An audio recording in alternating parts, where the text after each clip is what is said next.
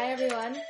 So we've been spending quite a bit of time on tefillah, and the truth is we could probably devote an entire year to the subject, but I want to keep things moving without getting stuck on any particular topic. So today I want to switch gears and discuss something else, but Emret Hashem, we will get back to tefillah every once in a while since it's such a major foundation in our lives.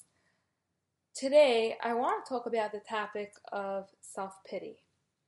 So, hardship is inevitable, but the way you deal with life's challenges is up to you. You could either make the best of a tough situation, or you could dig in your heels and indulge in some serious self-pity. But the thing is, choosing to feel sorry for yourself has consequences. First of all, it will drain you of the strength you need to be your best. And second, it keeps you stuck in an unhealthy cycle of misery.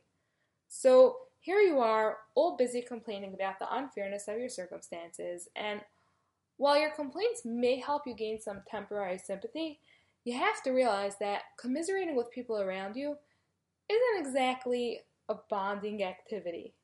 Like, no one ever says, "What I really like about her is that she feels sorry for herself." Okay, great. So now that we know what not to do, how can we deal with these feelings of unfairness of the situation that we're in? So here's one suggestion that works for me. Exchange self-pity for gratitude. While self-pity causes you to think, "I deserve better," gratitude is about thinking, "I have more than I deserve." And changing the way you think can drastically improve your life in many different ways. So how can we develop this attitude of gratitude? I'll tell you a simple trick. I happen to volunteer for Chai Lifeline. It's a long story how I get involved with this amazing organization, but in any case, I've been doing this for quite a few years. And one of the things I do is take my patients to various hospitals in Manhattan. So sometimes I park my car right in front of Memorial Sloan Kettering Cancer Center, and I just watch the flow of people going in and out. Some of them are missing limbs. Some of them are so weak they could hardly move. Some of them have no hair.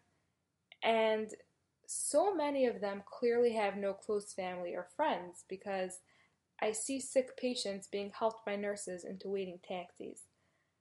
I literally sit in my car and I just thank Hashem over and over for how fortunate I am. We have so much going for us. I'm not denying that it's hard when we see people who seem to have it better than us. But open your eyes.